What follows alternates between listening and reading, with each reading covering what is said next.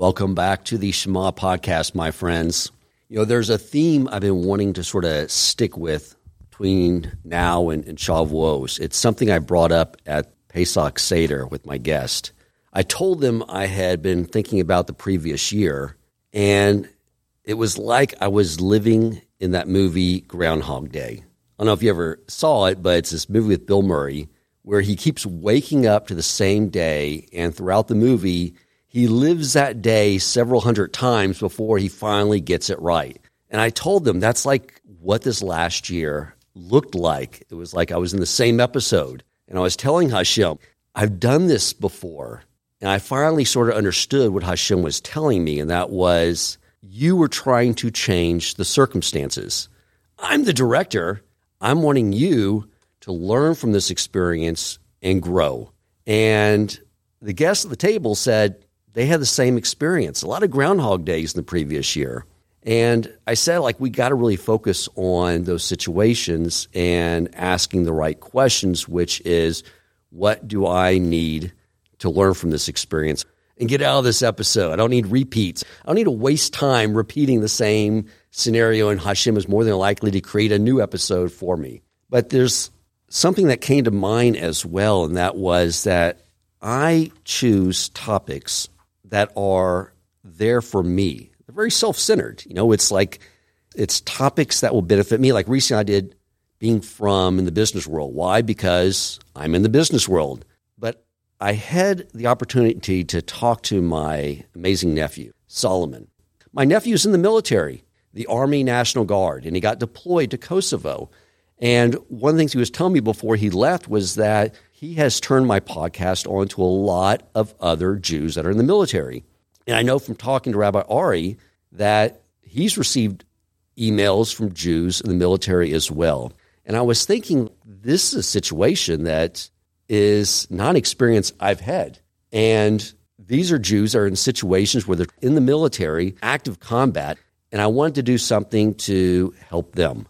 So I'm bringing on the great Rabbi Ari Wolbe, who is a soldier himself in Hashem's army.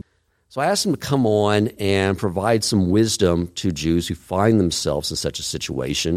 And I wanted to do this episode in the merit of my nephew, Shlomo ben David, and all the Jews out there who are serving in the military, keeping us safe. And I'm certain that Rabbi Ari will provide some wisdom to you all on how to serve Hashem in challenging situations. Welcome to the Shema podcast, the podcast for the perplexed, where Torah insights, intertwined through personal stories, as well as interviews with leading Torah scholars, demonstrate the empowering qualities of Torah and mitzvot. For more great Torah learning through Torch, the Torah Outreach Center of Houston, go to torchweb.org. Now to the show. Rabbi Ari, thank you for joining the podcast. Thank you, Dan. It's an honor to be here. It's a real privilege to be back on the remarkable Shema podcast. It's truly a privilege. I want to just start with an introduction, continuing your introduction that you gave, and I think it's really brilliant because it's very easy in life to forget that every single day we have is that Groundhog Day all over again. It's starting all over. The same exact day I had yesterday, I'm going to have tomorrow. And today is no different than it was a week ago. Well, it should be. But the problem is that if we don't change and elevate ourselves, then you're right. It's just another day, another drag, another thing, just the same old, just like it was. Take two. Take three, or like me, take 20. Let's do it again. Well, we have take 1,000 and take 5,000, and every day is supposed to be, and that's the goal of life, is to have one perfect day. Imagine if we're able to have one perfect day, or one time that we put on tefillin perfectly, one time that we're able to have the proper kavanah in prayer, the proper intention in prayer, the one time that we're able to eat bread after reciting the blessing of Hamotzi Lechem Min Haaretz properly, with the right focus, with the right intention. One time, just one time to do it perfectly. And wouldn't that be incredible? That is the challenge of life. And the challenge is not, you see, we get caught up with all of these unbelievable things that come up in our lives, and we have so many different scenarios that it's like God is this screenwriter, and he's writing the script every day is a new challenge. And we think, oh, today I'm going to do this. And suddenly we get this challenge, we get this trial, this tribulation that comes our way, and it throws us off balance. God is like, I want to see if you're capable of standing on your feet. It's just like what we do, I'm sure, in the military. Suddenly they'll wake you up at 4 a.m. and they'll say, let's go on your feet. Why do they need that? Because they want you to be prepared for that perfect day when you're not going to be ready for something real that happens. We are all soldiers in Hashem's army, and our job is not to fight anyone other than our Yetzer Hara. Our Yetzer Hara is in many different forms. He shows up. He shows up in a form of being a spouse sometimes. He shows up sometimes as a form of being a neighbor, a friend, someone driving in the road in front of you and testing your patience. The Yetzer Hara is always there to create new scenarios for us to show our greatness.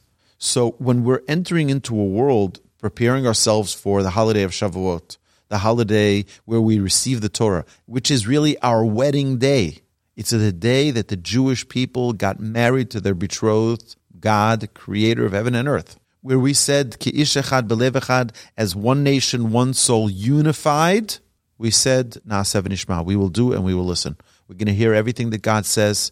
We're going to listen. But more than that, we have a commitment. It's exactly the way any of our engagements went. When you got engaged, you didn't have to give a whole litany of things to your soon-to-be wife or spouse saying, well, in 2 years, this is the challenge we're going to face. And in 3 years, this is the challenge we're going to face. And 4 years, no. It went with a solid commitment. I'm in through thick and thin, no matter what the challenges are, whether it's going to be dealing with illness, whether it's going to be dealing with a livelihood, whether it's going to be dealing with any of the challenges with our children, with our own personal growth, our challenges that we might feel we might be locked in.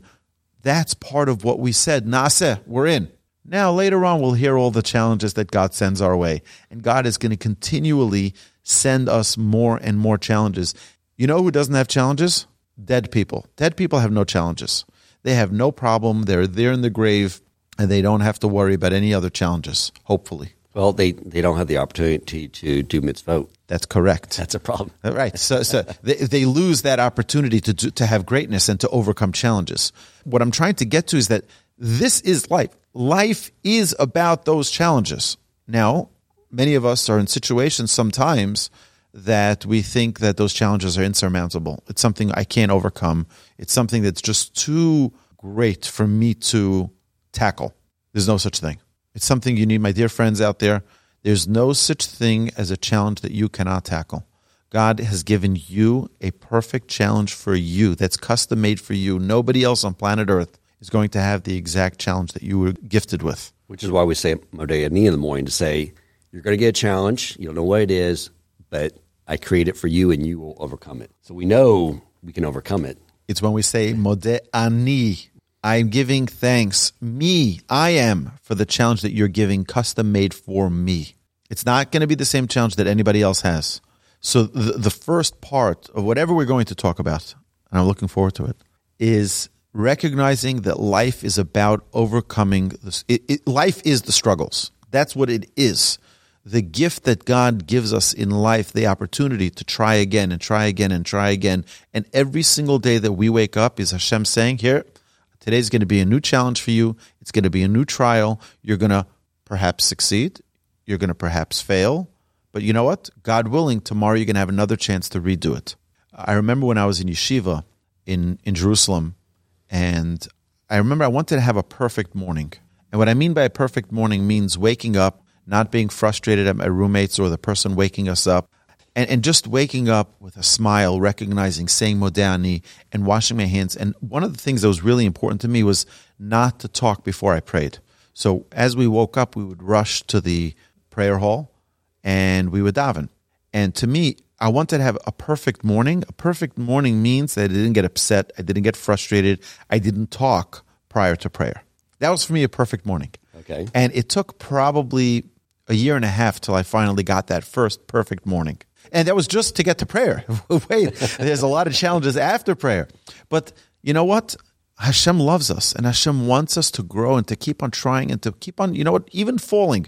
I was just talking with my study partner a few minutes ago, and one of the things we were talking about is that everything that Hashem created in his world is round.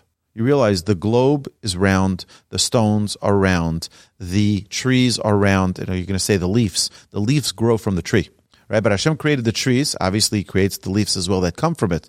But everything that was created by God was created round. All of the sun, the moon, and all of the other planets, they're all round. Everything is round, and everything goes in a circular motion. Why? Because Hashem is constantly reminding us and giving us encouragement. You might have a day that you're at the bottom, but don't worry. It's a cycle. One day you'll be at the top. And we don't get depressed and don't beat yourself up like, I can't believe it. I wasn't successful. I tried to keep Shabbos and I don't believe it. I failed. I'm a failure. No, you're not a failure.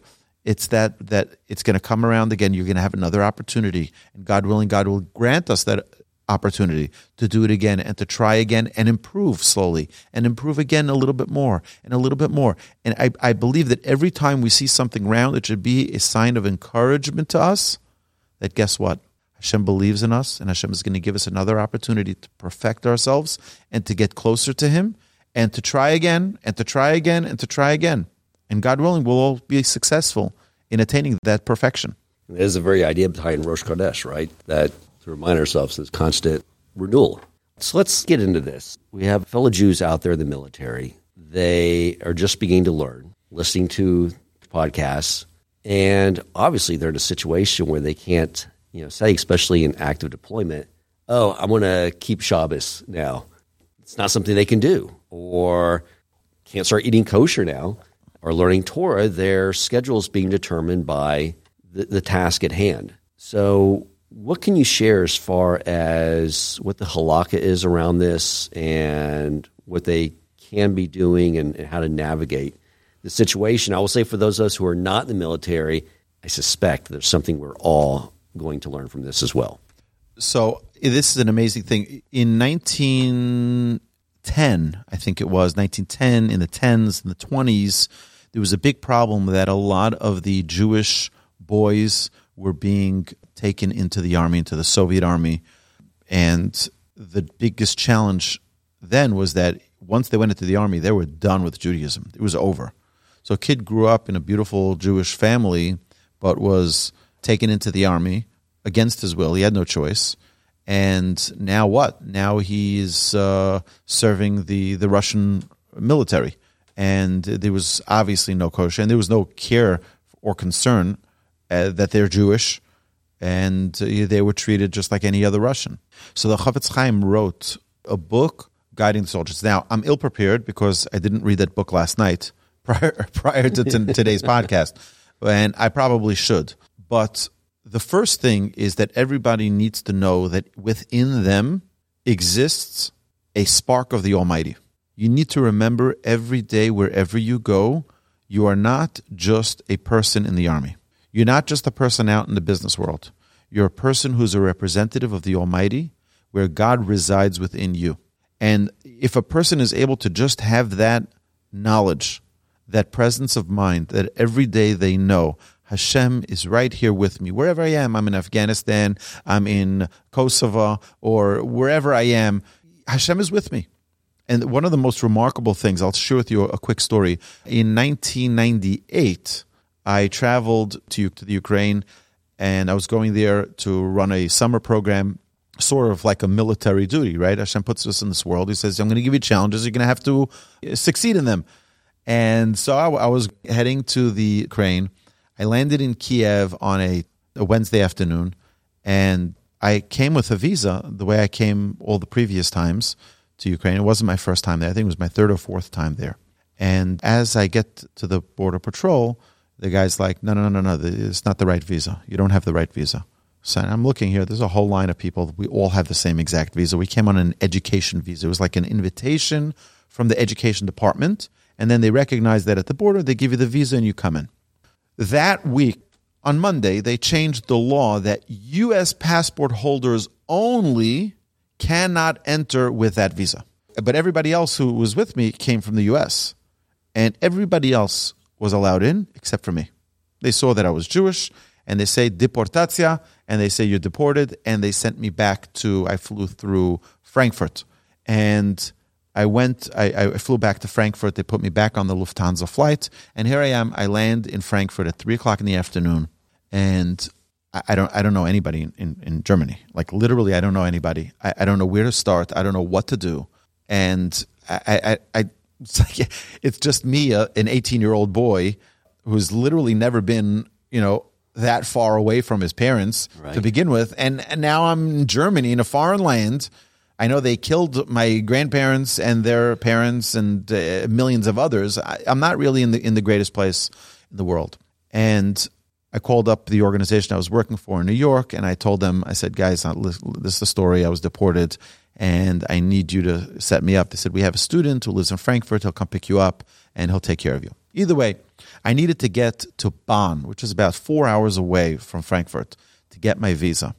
I get there, and I had one shot at getting my passport updated with a proper visa, which was Thursday morning in Bonn at the Ukrainian embassy.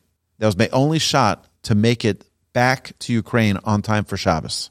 That was my hope. And I'm supposed to be running this camp, okay? So this camp is starting without me. And I get to the embassy. I had a driver drive me out to Bonn. I get to the embassy, and guess what? Like all things in Ukraine, it's a holiday. And a holiday means that everybody's drunk. So I get there, the security guard is totally wasted. And I ring the bell, and he's like, coming from his slumber, and he says, sorry, we're closed today. Today's a holiday.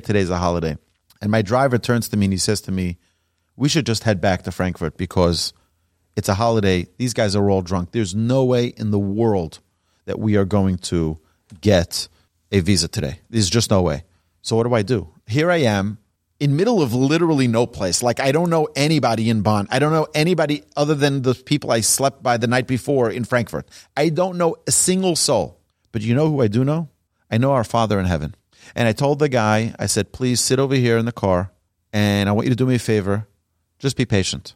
I went out of the car, and I walked up and down the block, and I said every single prayer that I knew by heart. I prayed that morning in the shul. I put on my tefillin, I davened, and I left my stuff there. So I didn't even have a prayer book with me. Whatever I knew, I said by heart. I said, I'm talking to you, Hashem. Hashem, please. I'm doing this to help your children. I'm doing this for your sake. I need your help. I need your intervention. I need you to do something for me. I need you to change the nature of this world so that I can get my visa, so that I can go help your children back in the Ukraine.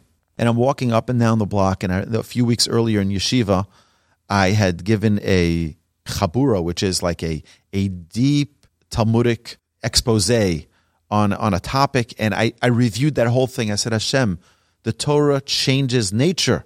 The Torah changes nature. Here, I'm giving all the Torah, probably the most Torah that's ever been learned in Bonn, in Germany. I said, I'm doing this because I need all the merits I can get. I come back to the car, and I tell the driver, I said, I'm going to try it again. He starts laughing at me. He says, you're wasting your time. He says, these people are so drunk. They forget it. I ring the doorbell, and the consular general of the Ukrainian embassy opens the door. So I said to him, hi, good morning. I know it's a holiday, and I know that it's not a good time. I said, but let me explain to you. I said, I am on my way to Ukraine. I was in Ukraine yesterday. I'm an American citizen, and I didn't have the right visa. I need a visa. And I'm saying, Hashem, please, Hashem Elokim, Hashem is our God. Right? Ein od milvado. There's no one but Hashem. And I'm whispering these words while I'm talking to him and explaining to him what's going on. I'm showing him my passport, and he's looking through my passport and page back and forth. I said, Ein od milvado. There's no one other than Hashem. There's no one other than Hashem. And he says to me, listen, I've never done this before. This is not even my job. Okay? I sign the papers. I don't prepare the papers. He says, but down the block, there's a bank. If you pay the bank the money for this visa, I think it was like $150. You go and you're back in 10 minutes. I'll have your visa ready for you. I ran as fast as I could down the block. I come back 10 minutes later. I have my visa and I had my passport, and I show the guy, and he's like, the driver could not believe it. He says, I've never in my life seen such a thing. He says, these are Ukrainians. These people are drunk all day. I mean, how is it possible? that you had such a thing. And I have only one way to attribute it. There's no place that a person can go on planet Earth that Hashem is not there, right there with you. Everywhere you go, you know what? You're in Kosovo.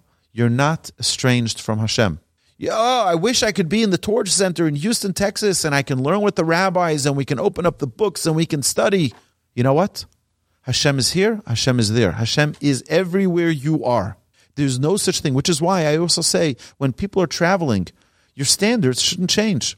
I was once on vacation with my wife, and I met someone who, by the looks of it, looks like they are typically a religious Jew. And, I met them in a kosher restaurant, and they asked me where we're going the next day. I told them where we were going, and he was there with his wife. So we told them that we were planning a certain trip. They said, we're going to go on that trip as well. And they ended up coming on the trip with us. And I was shocked and horrified.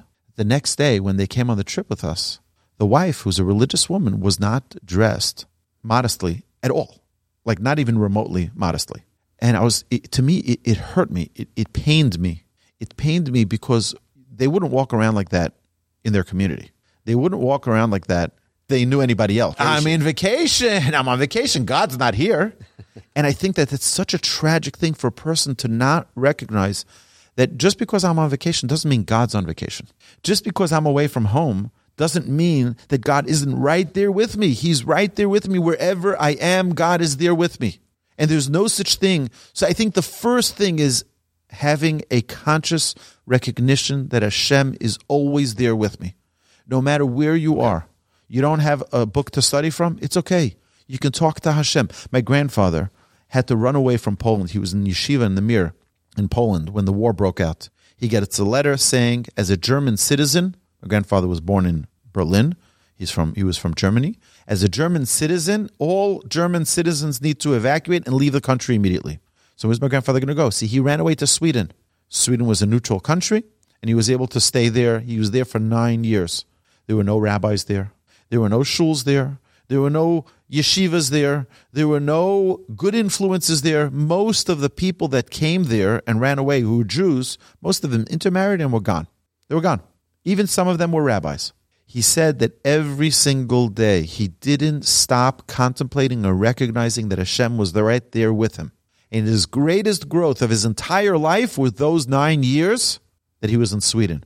Away from yeshiva, he didn't have a chavrusa, a study partner to learn with. He didn't have a rabbi to listen to lectures to. He didn't even have these fabulous Shema podcasts to listen to, or the Jewish Inspiration podcast. He didn't have anything other than his relationship with Hashem every single day. And he said his greatest growth were those 9 years that he was away from humanity and had nothing other than his own inspiration and connection from within with Hashem. So now, that's step number one. Ein od milvado, there's nothing other than Hashem that exists in our world, and a person needs to repeat it. It's just 3 words. Ein od milvado, there's nothing but Hashem in the world. Yes, someone says a nasty comment to you, Ein od milvado, it's Hashem sending them as a messenger to teach me something. Someone is rude to you in the supermarket, Ein od milvado, it's a message from Hashem. Someone is telling me something through Hashem. Hashem is using them as a vehicle for me to be inspired, for me to learn a lesson. And a person should never let go of those 3 words. So wherever you are, first is thank you for your service. Thank you for everything you do to protect our freedoms. I say this in my class all the time here. I say, do you realize what a privilege it is that we're living in a country, the only nation on earth that hasn't persecuted the Jewish people for learning Torah? The British persecuted us, the Romans, the Spanish, the French, the Russians. There was never a nation that didn't persecute us for being Jewish and for observing our Torah. Come to America. Look, we have unbelievable freedoms, freedom of religion, the freedom of expression. You can stand at the street corner and talk Torah all day, and it's free. No one's going to burn you at the stake, and they're going to allow you to serve your Creator. It's an unbelievable gift, and it's only because we have such a remarkable military that goes out there and fights our battles and protects our freedoms. And for that, we're forever grateful and forever indebted. Absolutely. What else would you advise? So the first thing you just said was probably the most important thing, absolutely for sure, most important for all of us. But what would you advise for anyone who's wanting to pick up any level of other mitzvos when they're out in that situation. I assume there's just not much you can really do, and I do know that according to halakha, when it comes to saving a life, things like Shabbos are suspended. Correct. Yom Tov. Right. Talk about that. So anytime you're involved in the arena of saving lives, you need to do everything you can, notwithstanding that it may be Shabbos. So, for example, if someone is a first responder, whether it be with Hatzalah, like we have here in our community and in many, many Jewish communities around the world, or if it be someone in the military, when it's involving saving a life, you have to suspend Shabbos for the act of saving a life. Now, that doesn't mean we do anything extra that isn't required. We try to do everything we can to not desecrate the Shabbos. But if it's unavoidable, a person needs to do the best they can. Hashem doesn't mark our score based on other people.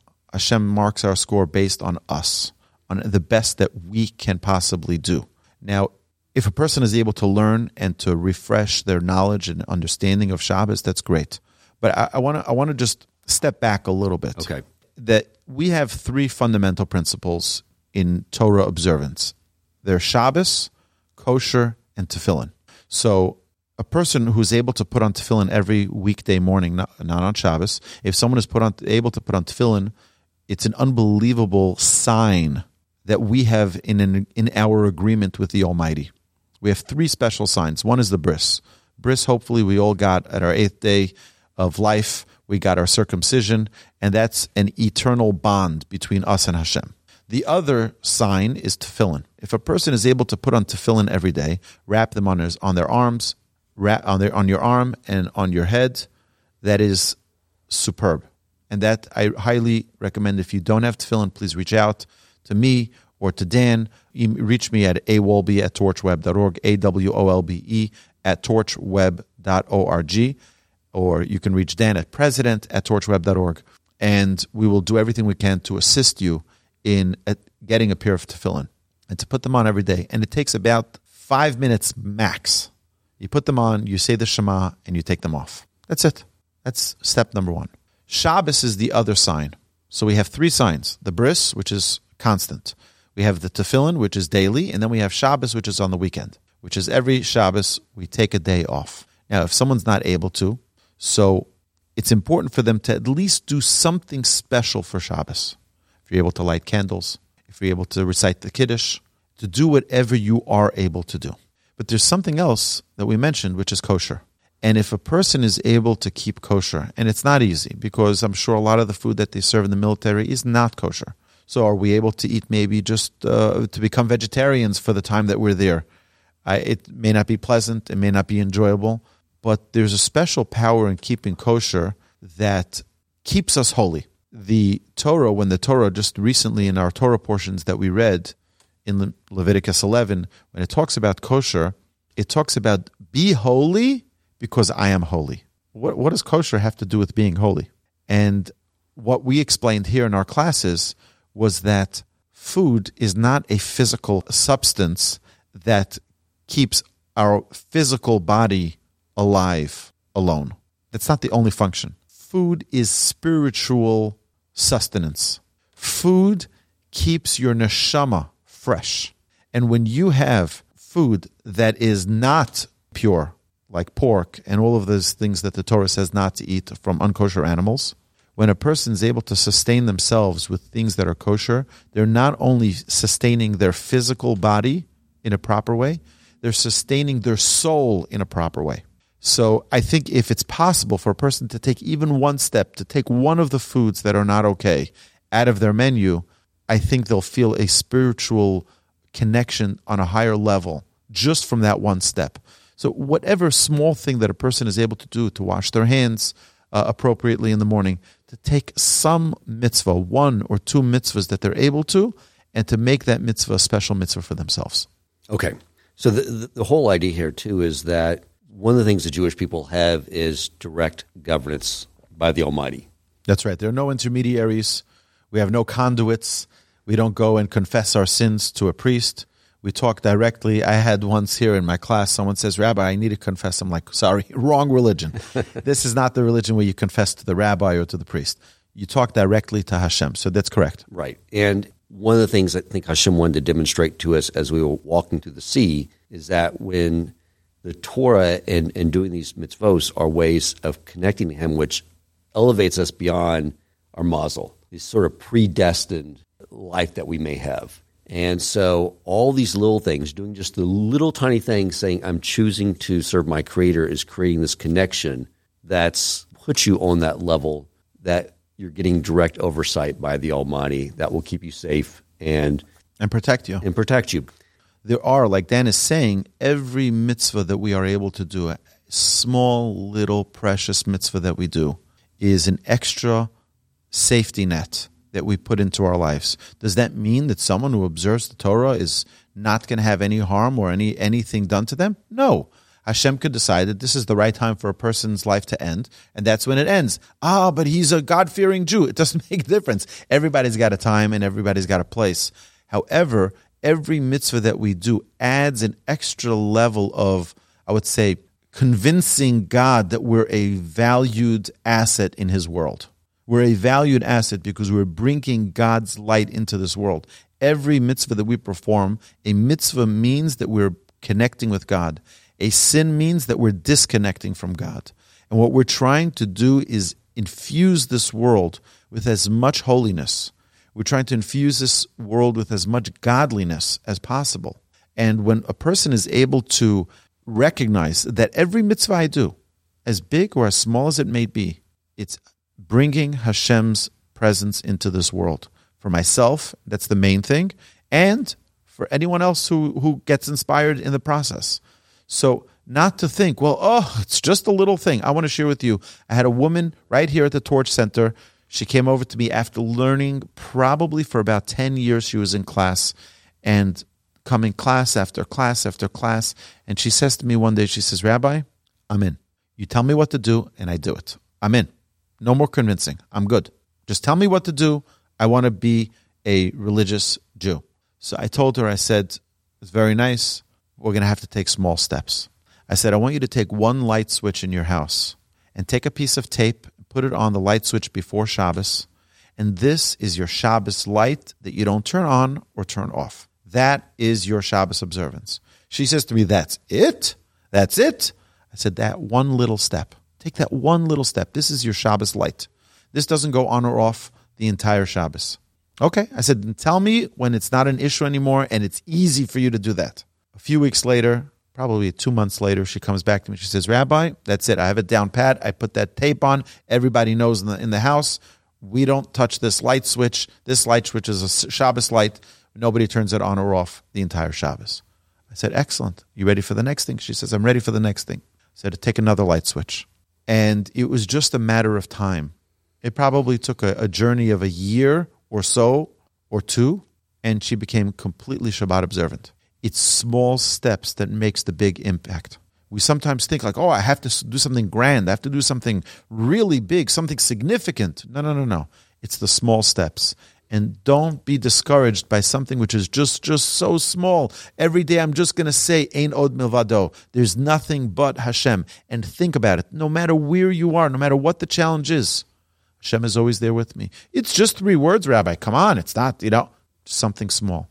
The small has a big impact. And that's my encouragement to each and every one of you. I hope you come visit us here at the Torch Center. Come visit us here in Houston. I'd love to greet and give you each a hug and thank you for your service. But don't be discouraged by small things. The small things matter. But we're able to bring in extra heavenly powers into our lives when we do things the way that is prescribed by our Torah. Thank you, Rabbi. And I think that's the one thing I wanted to sort of crystallize a little more to leave with those listening is that something I discussed at the Pesach Seder once again. I was talking about the beauty of the Torah we got at Mount Sinai versus the Torah we had before Mount Sinai. And the Torah we had post Mount Sinai there were physical mitzvos. In the Shabbos before Pesach, we got the first taste of that, where we had to bring in was it a lamb? Yeah. Yeah, we brought in a lamb, tied it to our bedpost for, 3-4 days?